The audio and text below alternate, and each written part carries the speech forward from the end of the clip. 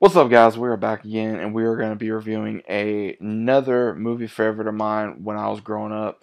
We're going to be talking about another Robin Williams classic. We're going to be talking about Mrs. Doubtfire. So, if you guys have never seen Mrs. Doubtfire, first off, I don't know why you guys did not watch this movie. This is an incredible film. It has a lot of familiar faces in here, obviously, than just Robin Williams. We got Sally Field in here. We got a very young Matthew Lawrence in here. We also have very young Mara Wilson, who also played in Matilda. She plays as Robin Williams' youngest daughter. Matthew Lawrence plays as Robin Williams' son, and then a few others as well. We even got Pierce Bronson in here. We got a few others. So the entirety of this film is based around Robin Williams, who is a struggling dad. So what happens is he goes through a painful divorce to where he's trying to gain custody of his kids. His ex-wife is not wanting to allow him to see their children, and what happens is he goes to his brother that has the ability to make costumes and be able to do the unthinkable. So what he does is he makes his brother this costume, and Robin Williams creates the character Mrs. Doubtfire. And what he does this is obviously for a maid, a housekeeper, and a nanny.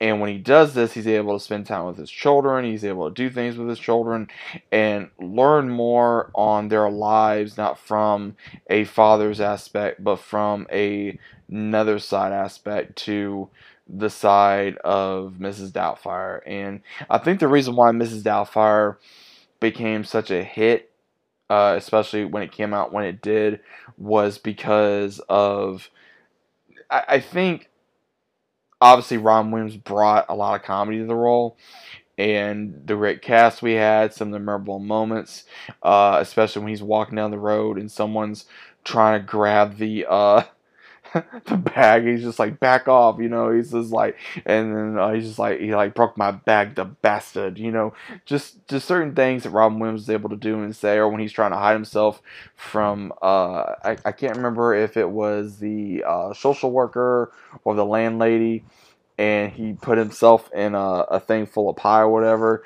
to make it look like it was actually, his so-called British sister, Mrs. Doubtfire, and all that kind of stuff. So, again, there was a lot of things in the film that they were trying to put into this that I believe did work. And also the legacy scene of seeing the song by Aerosmith, Dude Looks Like a Lady, and you see him just clean the house and go biking and playing soccer with his kids and having fun. And again, guys, I love this movie so much. It's a very heartwarming, family filled movie. It is. And this is probably one of Ron Williams' another great family movie that he did in his prime, and I will always enjoy this film. There's a lot of laughs. There's a lot of memorable moments in here, especially the pool scene, the pie scene, the where he gets fire on his fake breasts, or the where he's cleaning, or where he's hurting so bad from the first day. He's saying like, whoever invented pumps, I'd kill him. Things of that nature. Just things going through what a woman, or even maybe an older woman, would go through throughout their day.